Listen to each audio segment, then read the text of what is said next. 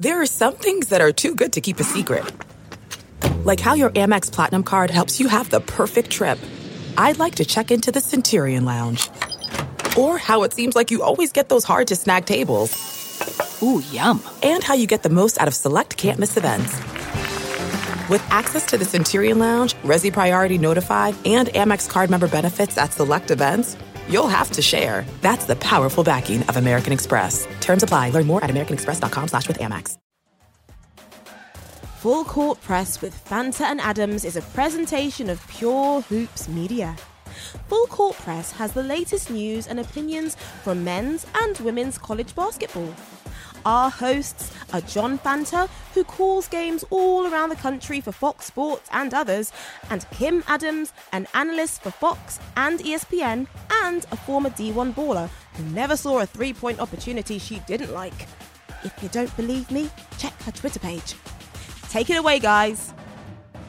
It's Full Court Press with Fanta and Adams. Hope you all had a good Memorial Day weekend. I'm John Fanta on the west side of Cleveland. Kim Adams is in the Philadelphia area in Pennsylvania. And Kim, how was your MDW?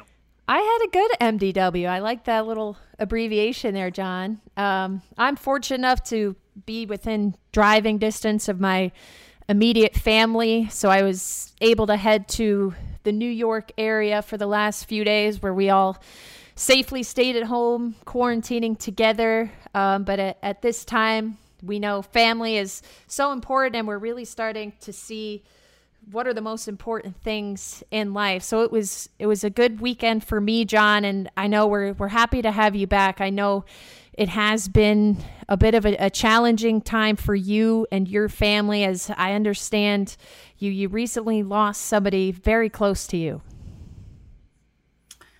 Oh, that's right, and thank you for saying that, Kim. My grandfather, Papa, as I know him, John Coughlin, passed away at the age of 88 last Tuesday morning, 4:07 a.m., May the 19th. And I'll tell you, death is seen as such a dark thing, and there's a fear around that word.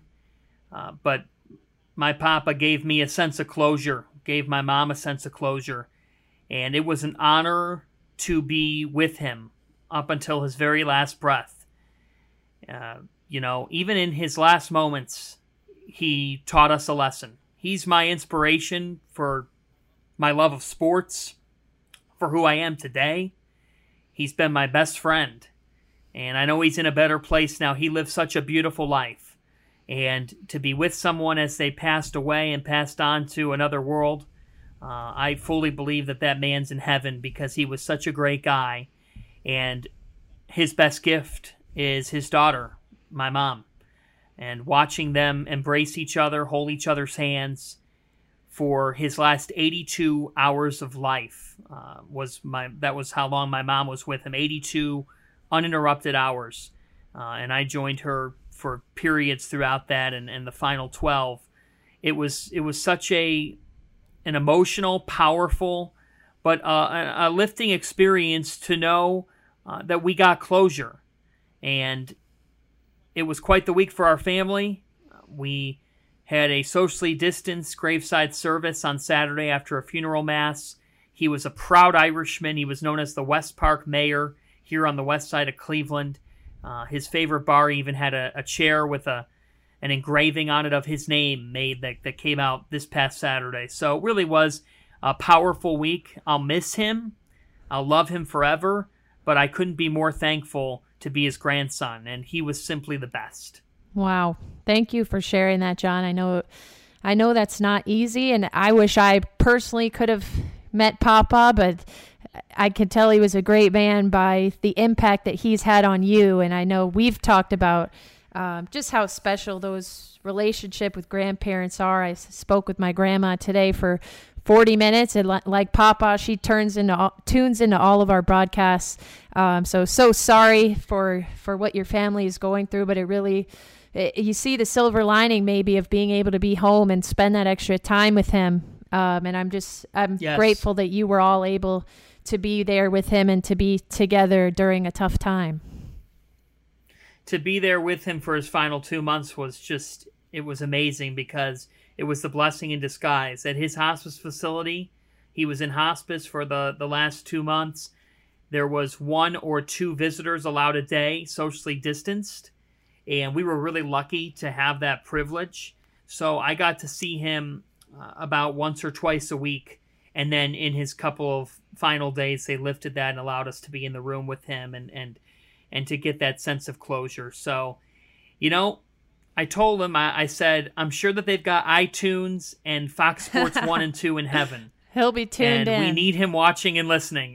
We know he'll be tuned in. So, awesome. You know what? It was a blessing. And during these times, you make the most. You make the most. And I was very lucky to get a sense of closure in these times of COVID, which, these times of COVID, Kim, we were reminded over the weekend.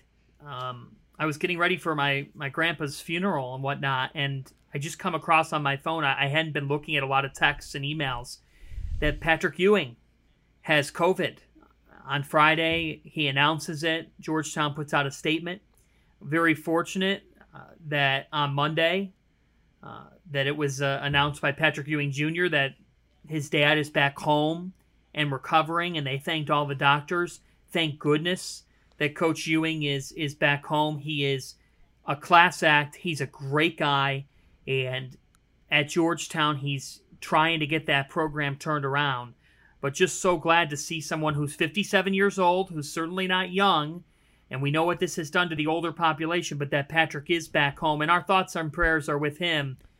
He's a wonderful guy and a legend in every right. So we never doubted, though, Kim, that Pat Ewing would fight it. He fights anything. He does. And I think it's just such an interesting dichotomy with this awful disease, John, because here we are one day talking about a return to sport, a return to college basketball, a return to NBA basketball, and then the next day you're hit with the news that one of the best players in college and NBA history has this disease. So it's like, what's important here? It almost brings everything back into perspective. Is it absolutely necessary that the NBA returns in July and August? Is it safe enough to do that? And I think the Patrick Ewing news kind of woke some people up again. And I know we're still seeing infuriating images and videos from all over the country of people who seem to think this is over. So when you see the news like that of somebody who resonates with so many, it kind of shakes you back down to earth a little bit. But obviously we're praying the best for Patrick and his family. We actually share the same birthday. It was always cool for me growing up as a Knicks fan, August 5th. So always been a big Patrick fan and hoping the best for him and his family during this challenging time. Well, I'm glad that Coach Ewing's home. I'm also glad that our listeners know that your birthday is August 5th. I will accept gifts. They can start to get the wheels turning. Two months out. 2 months out, people. Let me know if you need the mailing address or accept Venmo. No, I'm just kidding. Start planning. I'll tell you what. It reminds us, though, this virus isn't going anywhere. Mm-hmm. And if we're going to resume sports, we have to do it knowing that this virus isn't going anywhere. I mean, the amount of talk that Ewing's announcement got on Friday just showed how powerful this virus is and the types of hurdles that we are going to have to deal with if we're going to resume normally, which is certainly in the works. But what is the college sports landscape going to look like this fall and beyond? What's it going to look like knowing that this pandemic is very much present? And what are the types of contingency plans that are being worked out with scheduling, locations, and so much more? Well, we have just the guy who knows the ins and outs of college sports and this pandemic and how they're intertwined. He has covered college basketball for a couple of decades. Now you can find his work on NCAA.com, over at March Madness on Twitter, and he's at the Andy Katz on Twitter, giving you the best college hoops and college sports coverage. It is the one and only Andy Katz joining Full Court Press with Fanta and Adams. And Andy, it's great to be talking with you here. You've had the unique perspective from different doctors, different administrators, from schools and from the NCAA throughout these last couple of months, doing a weekly Q&A series with those medical personnel and administrators to try to talk about college sports in these times of the coronavirus. So I'll start with this. As you see it right now, what do you think about college sports starting on time this fall? So it's amazing how this has changed dramatically, really, since we started this series. And we're on week number 9, I believe. 9. I think our next one this week will be week number 10. And it's amazing how things have changed, because when we first started, I thought there was no chance that, things were going to happen this quickly.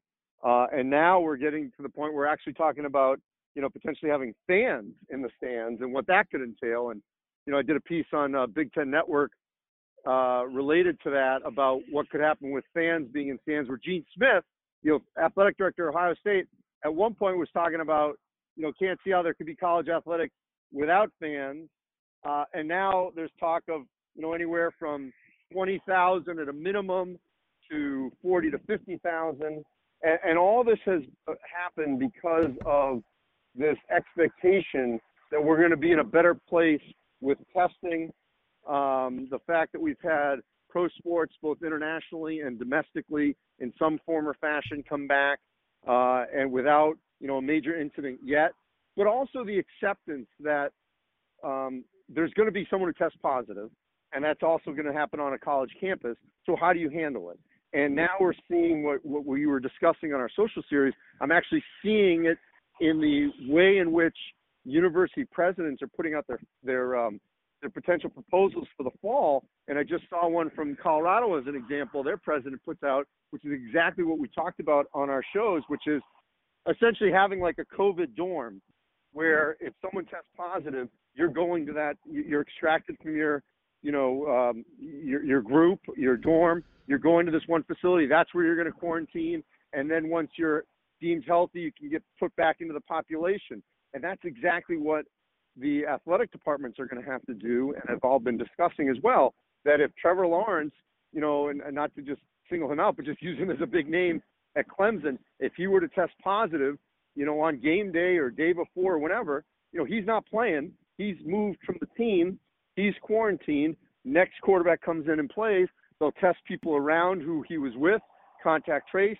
If anyone else is positive, they'll be removed. But you don't have to shut down the entire team, the entire sport. But you better be prepared that if this were to happen, that you've got to deal with it and move on. And, there could be obviously a break and an interruption to that particular player and that team, but you don't have to shut everything down. That's the major difference. When we all started this thing with Rudy Gobert as the first player that tested positive, and we had to shut everything down. Andy, how feasible do you think all this is? Well, I will just say it's going to take a lot of effort, a lot of cooperation. I do think it's feasible, but everyone's going to have to cooperate, and they're also going to have to self-police. Purdue President Mitch Daniels, I saw his op-ed in the Washington Post, and it was discussed in that one where they were talking about every student would end up getting, like when they arrive on campus, a little kit. And in the kit, we'll have a thermometer. And, student athletes and students are going to have to be, vigilant. I'm not saying they need to be snitches, but they're going to have to be vigilant of, if you do not feel well, you cannot go in the public space. And that's imperative. That also happens in the athletic world. It's just bigger than you right now. And, I had put this out, and I said this on Paul Feinbaum's show on the SEC Network. And, and of course, certain segment of the population was pushing back when I said that we're in a different era in the short term, where it's not tough if you play through illness or, that they used to always be he wasn't feeling well and he went out and he still scored, 30 points, or he threw 3 touchdowns or whatever.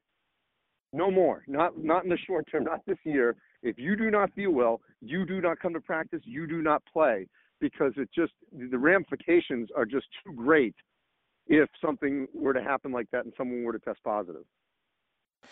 Andy, with all that remains uncertain, probably the most recent definitive news we do have in the college sports world is that the NCAA announced that starting June 1st, they will allow for voluntary workouts for all sports. And we're seeing conferences and schools starting to respond to that. The SEC announcing as a conference they'll allow athletes back starting June 8th.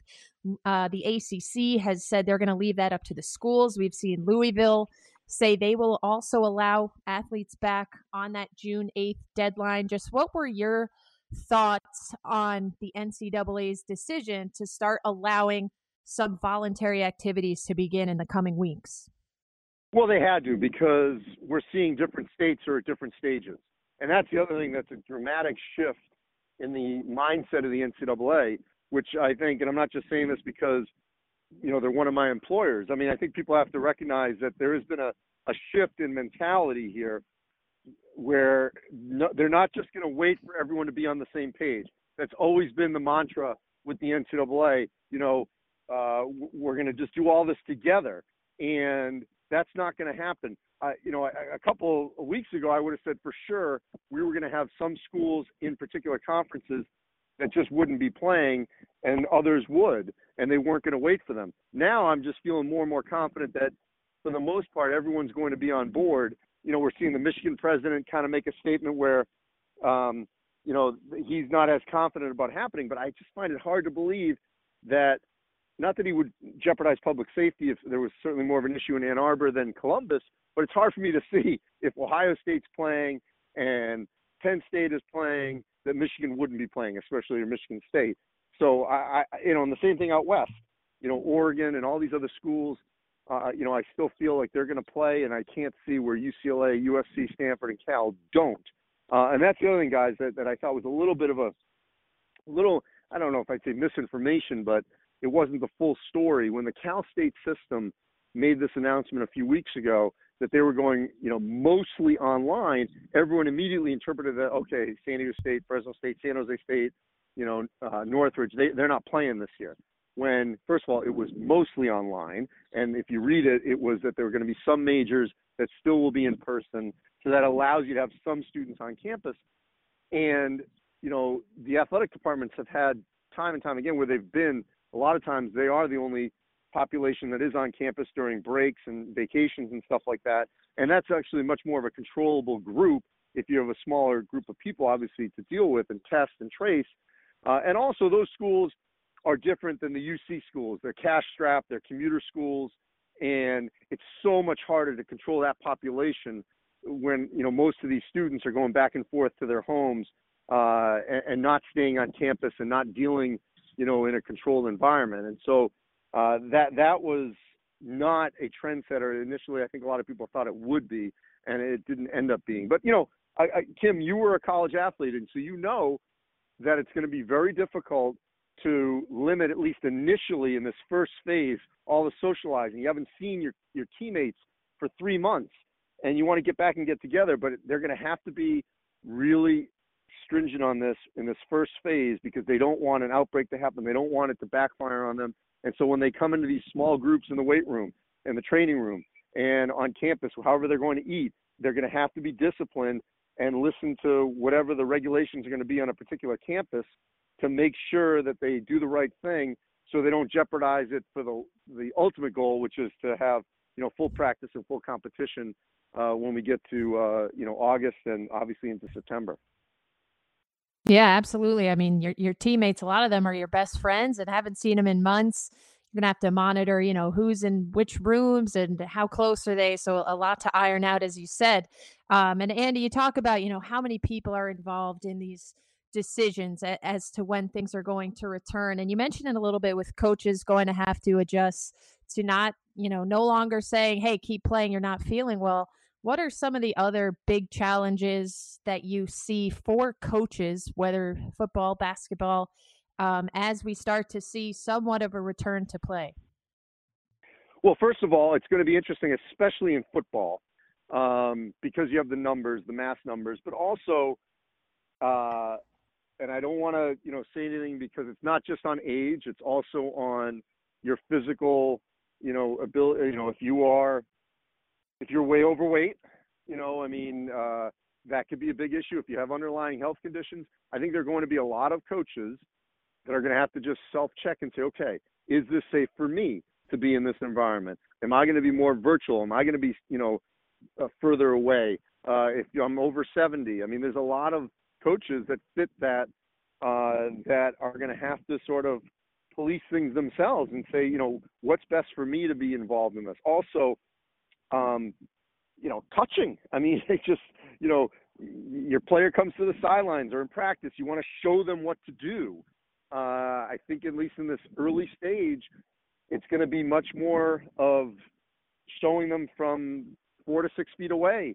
And will the coaches, at least in practice, at the initial stages, and I'm talking about for football, soccer, volleyball, field hockey, the sports that are in the fall, are they going to be wearing masks?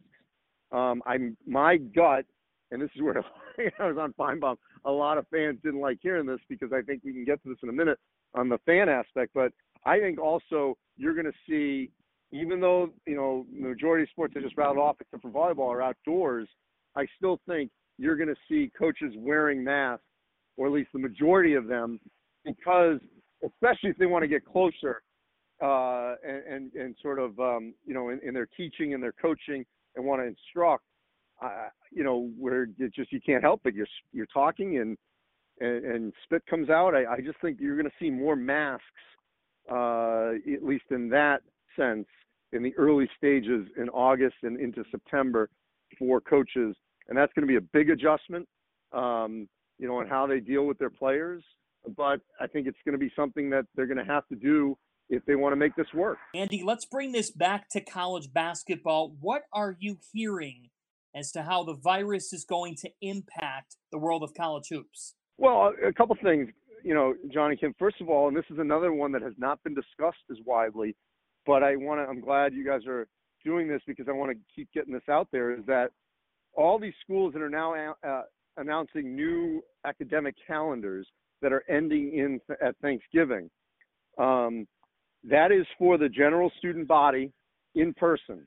When you're talking about, however many 20, 30,000 students that'll be on campus. Basketball players, men's and women's, traditionally spend a lot, and Kim knows this, they spend a lot of time as the only people on campus in the holiday season because everyone else has gone home. And that's usually over Thanksgiving and over Christmas. So that is still going to, everything I've been told, that's still going to happen. Now, that's not being widely discussed because it's so far away from what we're talking about right now.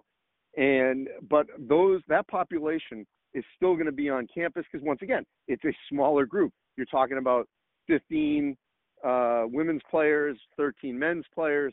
It's a much smaller population that you can control at that time of the year. What I am waiting to see, though, is my gut, and this is just, once again, my informed opinion, because those athletes are not going to go home up until, let's say, whatever that's going to be, December, 17th, whatever date that is when they have, games. My gut is we are going to see, right now it's like, I think, a mandatory 3-day break for Christmas. I think we could see a 7 to 10 day break of nobody on campus, no games, no practice. And the reason I say that is, so during that December time, well, they want to obviously avoid people going back and forth for their homes in such a short period. They're also going to use December as a massive sanitation and cleansing to get ready for second semester. And so the last part of that population, even though they're going to be constantly cleaning during everything, that's going to be, I think, another time. And so I'm waiting to see as schedules come out, do they create a longer break? Because once again, just like they don't want the students going home for like literally 3 days of Thanksgiving and coming right back, I don't sense they want the basketball players who are going to be there for a couple of weeks into December, then just going home for Christmas for literally 2 or 3 days and coming right back. Give them a week where I think on the back end of that week, you're going to have to test them again because now they're coming back into that bubble.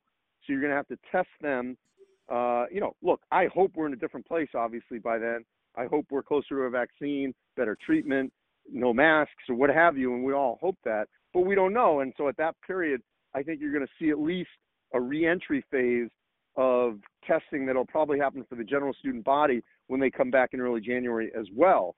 So that's the other thing to sort of look out, when we have the scheduling that's going to take place at that time. The other thing to keep in mind also is, so the November games, everything I've been told, they're going on as scheduled, except the question will be, what happens to games that are outside the mainland? So does the Maui Invitational, which as of now is being planned as playing, in Maui, but with cost and all those kinds of things, and a lot of fans, obviously, and boosters like to go on these trips, we don't know what travel is going to be like. And so there's definitely some contingency plans being discussed. The Battle for Atlantis, big-time tournament, obviously, in the Bahamas. Are there going to be quarantine rules either going to the Bahamas or when you return from the Bahamas? And so that could be an issue for that tournament. Do they look at a mainland option, which I'm hearing, they don't want to, but they're certainly at least being discussed. And then there are the tournaments that, both of you, I know I've seen you at, in Madison Square Garden and Barclays, the neutral court tournaments that go on in November and December, are the neutral court events. The question there will be, do you still hold those events in New York if there are no fans? Part of the whole reason of renting out the Garden and Barclays is to have fans. And if there are no fans allowed, is that cost effective for those organizers to rent out Madison Square Garden and Barclays for literally two teams that are playing with no fans? And we don't know if there'll be no fans, but that's certainly a possibility. So they're having to look, I know, as a plan B just in case we're at that point. Well, and to follow on that, Andy, there's a world where the Providence Friars are playing all their games at Alumni Hall and Seton Hall's playing at Walsh Gym. Right. I mean, that certainly could happen, because why would you spend and rent the Prudential Center if you're Seton Hall and, the Dunk, or take it another step, Georgetown, at the Verizon Center, or St. John's at the Garden. A lot of those Big East schools that play in pro arenas, it may not make sense. Now, we could be at a point then where you are allowed to have fans, and I hope we are. And that was my other point, that people should look at that photo from 1918 where at a Georgia Tech football game, fans had masks on. People don't want to hear that. They don't like it. No one loves wearing a mask. But that might be a compromise or a condition to putting in, 1,000, 2,000, 5,000, 10,000 fans in any kind of large gathering. I mean, right now you cannot have large gatherings like that. So, we're hoping you can by then. But if you can by then, it may be because, only if you have, some form of either a mask or some social distancing and spreading everyone out. So even if they allow a percentage of fans, those schools are going to have to decide, is it worth it for us to rent this facility if we're not going to make that money back in any kind of gate receipts or anything like that? So much to figure out. A lot of great points you raise, Andy. Let's look forward a little bit to how NCAA hoops is all fitting in with the NBA right now. The NBA is obviously trying to figure out what the heck they're going to do. As a result, the NCAA has extended their deadline for student athletes to withdraw from the NBA draft indefinitely. So we have no idea what that deadline is right now. It had been June 3rd.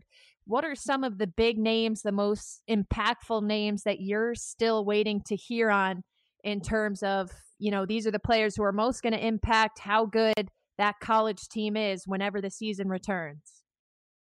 So, first of all, from what I understand, the probable drop-dead deadline is probably going to be July 1st. The NBA still, as we're taping, has not announced the movement of the NBA draft, but nobody I know thinks it's going to be on June 25th, obviously. That's less than a month now from where we are. So I fully expect the draft to move to either September or late August. But the problem is you can't have the NBA draft withdrawal deadline, 2 weeks before that, because now you're into school, especially with a number of these schools now starting August 10th because they want to get that semester in before Thanksgiving. There's no way. There's no way you can have a withdrawal date once school has already started. So I think we're going to see probably a July 1st drop-dead deadline. Secondly, there is talk of like a virtual combine, whatever that means, for these players that have tested. There was some chatter, and maybe this will happen, of do you bring some of the draft picks to Orlando if that's where the NBA ends up doing their their bubble. I doubt that because that's just more people to deal with. So I think it'll be some virtual. So if you're a player and you don't know for sure that you're in the top 10, I don't see how you stay in the draft this year because we don't know if there's going to be a Euro League.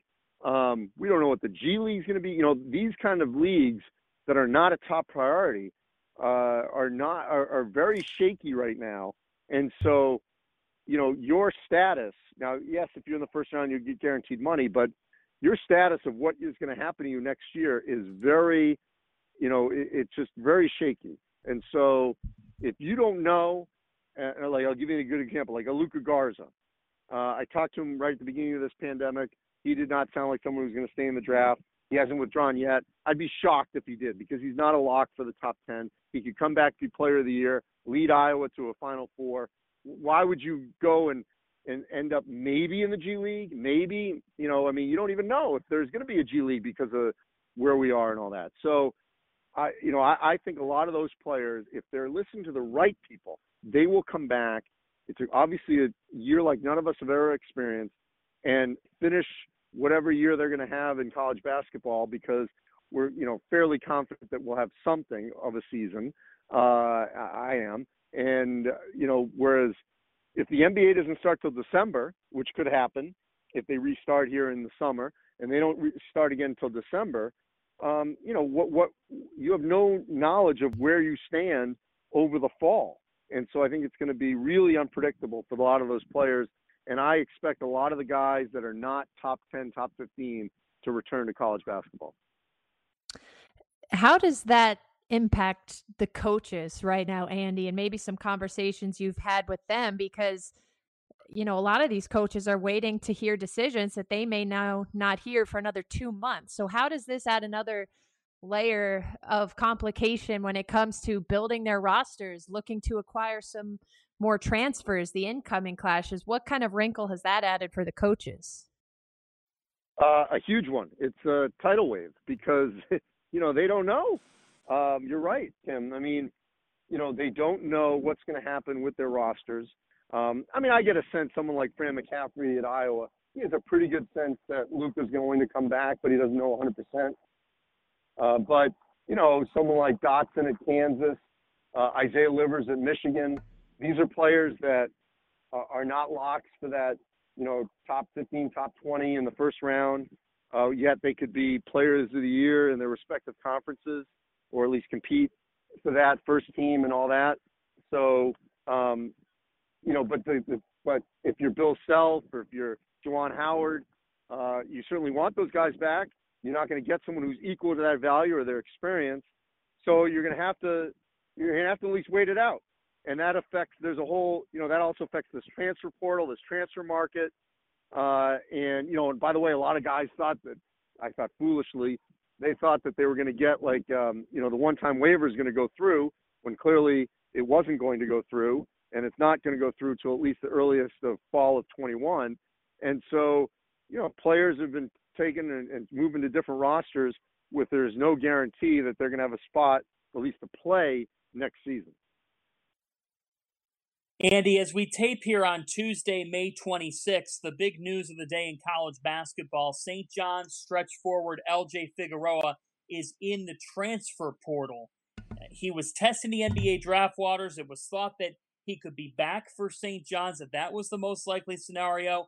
But the dialogue between the staff and Figueroa, it decreased in recent weeks. Now he's entered his name into the transfer portal, although professional options are still on the table. That being said, Andy, Zach Braziller, our friend and colleague, reports that schools have been in Figueroa's ear that he would be able to get a waiver if he transferred based on the coronavirus's impact in New York City. Now, Andy, the coronavirus is going to be a reason on many waivers, one would think, in the transfer realm, which is crazier than ever. What do you make of that report today that schools are telling this kid that the impact of COVID could be a reason for him to get immediately eligible? Well, I don't know his case.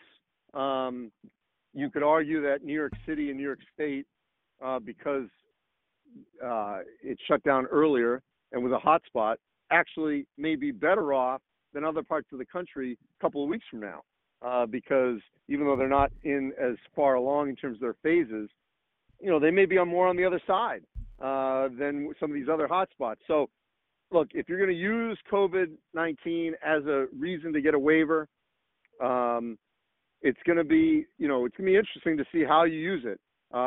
Just because someone was in a hot spot and they flee it, should we definitely grant him? What if LJ Figueroa goes to I don't know why I just thought of this because of Mike Anderson, but what if he goes to Arkansas, which right now is having a hot spot, or Alabama, which is having a hot spot? So you're leaving one hot spot that was a original epicenter to another one that's, peaking right now. So, how you define that, that's going to be really tricky for them.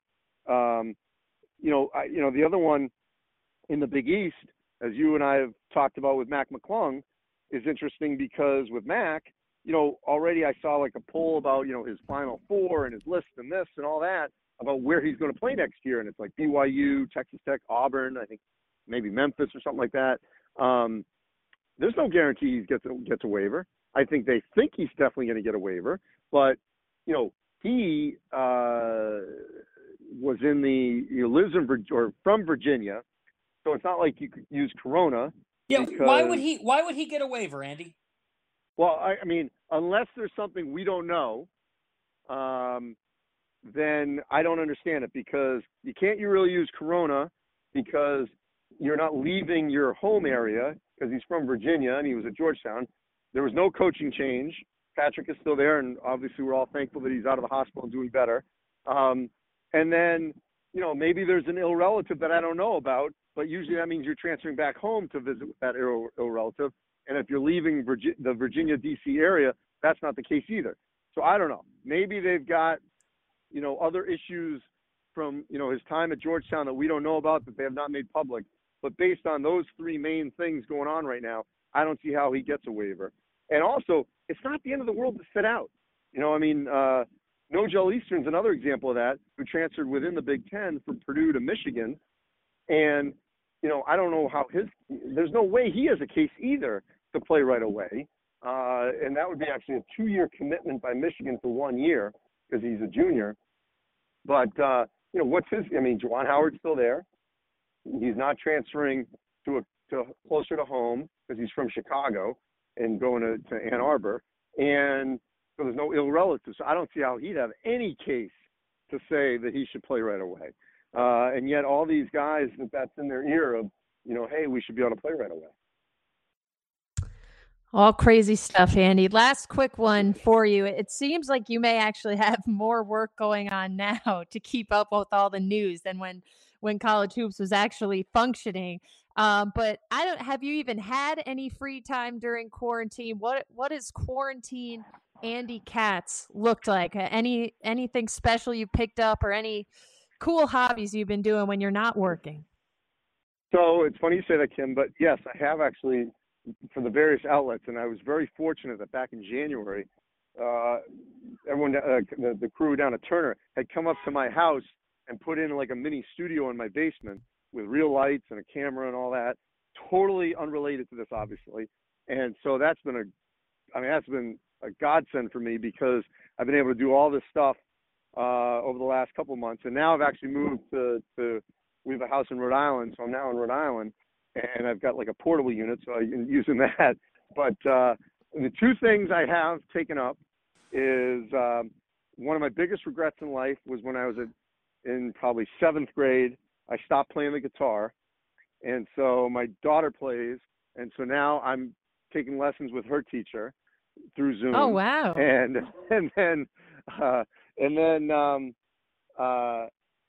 you know, I used to know Spanish very well and could survive in that, you know, situation where if it's only Spanish, but I really needed a refresher. So I've been doing online Spanish to just get better and better. So that's been the sort of the two things I've been doing on the side. Love that. I was doing a little Spanish myself too. I've gotten away from it the last few weeks. I got to get back. But okay, Andy Katz, the guitar man. We're going to be looking out for this once the season gets back. Maybe a little national anthem performance. Yeah. Hey, I started easy with like Yankee Doodle Dandy, but you know, I wanted to get some confidence first. You're getting right into form for a 4th of July concert, and you and your daughter, there might be something in the works for a Father's Day piece here. Well, she sings, I don't sing. So, yeah. Fine, you can she's play. better at all this. You know, I hope the so, Katz Quartet. Yeah. Katz Quartet has a ring to it. If you can find 2 more, maybe John and I can hop in. And congratulations to your daughter on her high school graduation. I know she's heading to Northwestern as well. That's awesome. Oh, yeah, we're just waiting to Cats. find out for them. Yes, we're just waiting for them to hopefully put together their proposal of what they're going to plan on doing. But, you know, all these other schools, they start later. They're the quarter system. So we're, you know, we're just hoping that they do the same thing everyone else is doing and she can be on campus. Read him, listen to him, watch him at the Andy Katz on Twitter. Head to ncaa.com for all of his great content as well. Andy, stay safe, stay healthy. Thanks for the time. All right, thanks, guys. Always great to talk with our friend Andy Katz. And Kim, I was thinking about this as he was going through the different details. There's still such a level of murkiness with what college sports are going to look like. We have some pro sports leagues starting to announce their plans, the NHL putting out a plan, but it's so broad. Training camps wouldn't start until at least July 1. Having said all this, all I can think of during our conversation is how crucial of a summer this was for the NCAA. This was supposed to be a summer where they resolved the transfer issue. This was supposed to be a summer where they really made that hedgeway they needed to with name, image, and likeness. And they've made announcements, but that's taken a complete backseat because you've got to focus on what's going on in the upcoming year. What was your takeaway from what Andy had to say? I think kind of just what you said there, John, is that it's like a logistical nightmare to figure out, not just in sports, but so many aspects of our lives, schools, parks, how everything is going to somehow return in a new normal, as everyone says, in a way that's safe. And just a couple things we quickly mentioned off the air when it comes to sports, we're seeing big time football schools, NFL stadiums starting to say, oh, we're only going to sell half the tickets. Well, to me, I mean, does it really make that big of a difference if there are 30,000 fans versus 60,000? That's 30,000 people that could still, if one of those people has COVID-19, that's 30,000 people that you can spread it to. So the things with fans is very interesting to see what's going to happen there. I know Andy mentioned fans wearing masks. I know you mentioned we're seeing people all over the country who refuse to even wear a mask on a crowded street in New York City. So how do you enforce that? There is just going to be so much to try and iron out here, John. It's in every aspect of sport, college, pro. It's going to take a lot is all I keep thinking. I don't know how it's all going to come together. We all hope it does in some capacity, but as we've been saying months and months, safety and health, it has to be the number one priority. Has to be the number one priority. There has to be an acceptance that someone could contract coronavirus and there's a contingency plan in place to continue playing games. And I think that we've all come to that conclusion that resuming sports, there's always a threat out there. There is a risk factor. And there is that media hysteria that can get created like we saw with Rudy Gobert last March that then shut everything down. It was like a domino effect. Well, I think what leagues are trying to form is that assurance to its players and to its coaches that, hey, we've got a plan in place. If somebody contracts the virus, we are not going to totally shut down. We have got to adjust to this new norm and continue to live. Until those things are materially in play and agreed upon by all parties, then it's a challenge to resume. And in the world of college athletics, where you might have the Southeastern Conference's coaches say, we're playing football and we're doing it at all costs, what also has to be considered is, number one, how many people it takes to run a basketball, football program, football particularly because you're talking about 100 players, and then all the support staff and whatnot. But also, folks, remember, we're talking college hoops primarily on this podcast, and in that regard, college basketball benefits because it doesn't start up until November, and we'll have several models to work off of. But in terms of the world of college athletics, you can't have college football and not have college soccer, college cross country, college golf, and those other sports. Title IX is something that has to be considered here, and that's why there's just so many things that have to be worked out for us to get to a commonality. And that's why I think that the pro sports models are vital. They're vital for then colleges to be able to find a way to follow. And John, one other thing that I think is going to be big in all of this and a return is the mental health of student athletes and professional athletes. One, in adjusting back to their sport, they're not used to not being at the top of their game. It's going to be hard to kind of have to start back at square one in terms of conditioning, strength, skill. And then something struck with me when we were talking to Andy, and he talked about winter break for men's and women's college basketball players and the potential discussion that schools are now going to start winter break right after Thanksgiving. And that struck a chord with me because as a former Division I basketball player, I can tell you that winter break period where you are the only student on campus is about as hard as it gets mentally, borderline depressing. It's just, especially if you're on a basketball team, there's only 11 or 12 of you on the team. You're with the same people every day. For me as a freshman at Penn, they actually shut down the freshman dorm. So me and my freshman teammates literally had to move out to a teammate's apartment and sleep on their couch for 4 weeks. So just for me thinking that, wow, student athletes are now going to have to be alone for 6-7 weeks. And then he was talking about, they don't want them to go home and see their families for 3 days. Like if I had to go through that stretch and not see my family, I wouldn't have made it. Like you have to see your family during that time. So I think the mental well-being of student athletes is going to be something that they're really going to have to monitor, especially at a time like that for men's and women's basketball players. A fluid situation and a lot to get to, a lot to look forward to, though, because we're talking about solutions. We're talking about potential routes to take and resume and get everything started. So that is the good news, but there's still so much that has to get figured out. Another episode of Full Court Press with Fanta and Adams is in the books. Thanks again to Andy Katz for spending some time with us. Thanks also to our producer, Mike Lieber, as well as Bruce Bernstein for all of their help. Ben Wolfen ends the show, and we appreciate his contributions. Please check out our other Pure Hoops media shows. Catch and Shoot 2.0 with Aaron Berlin and Otto Strong drops each Wednesday. On Thursdays, Monica McNutt comes by with buckets, boards, and blocks. On Fridays, it's the Pure Hoops podcast with BJ Armstrong and Eric Newman. The Mike Wise Show drops every Monday, and John and I are always back on Tuesdays with Full Court Press. So please check them all out, download them, rate and review them. Most of all, enjoy them. So please continue to stay safe as we start to see what it might look like to return to sports. Thank you all for your continued support. We will see you next week on Full Court Press with Fanta and Adams. Full Court Press with Fanta and Adams is a presentation of Pure Hoops Media.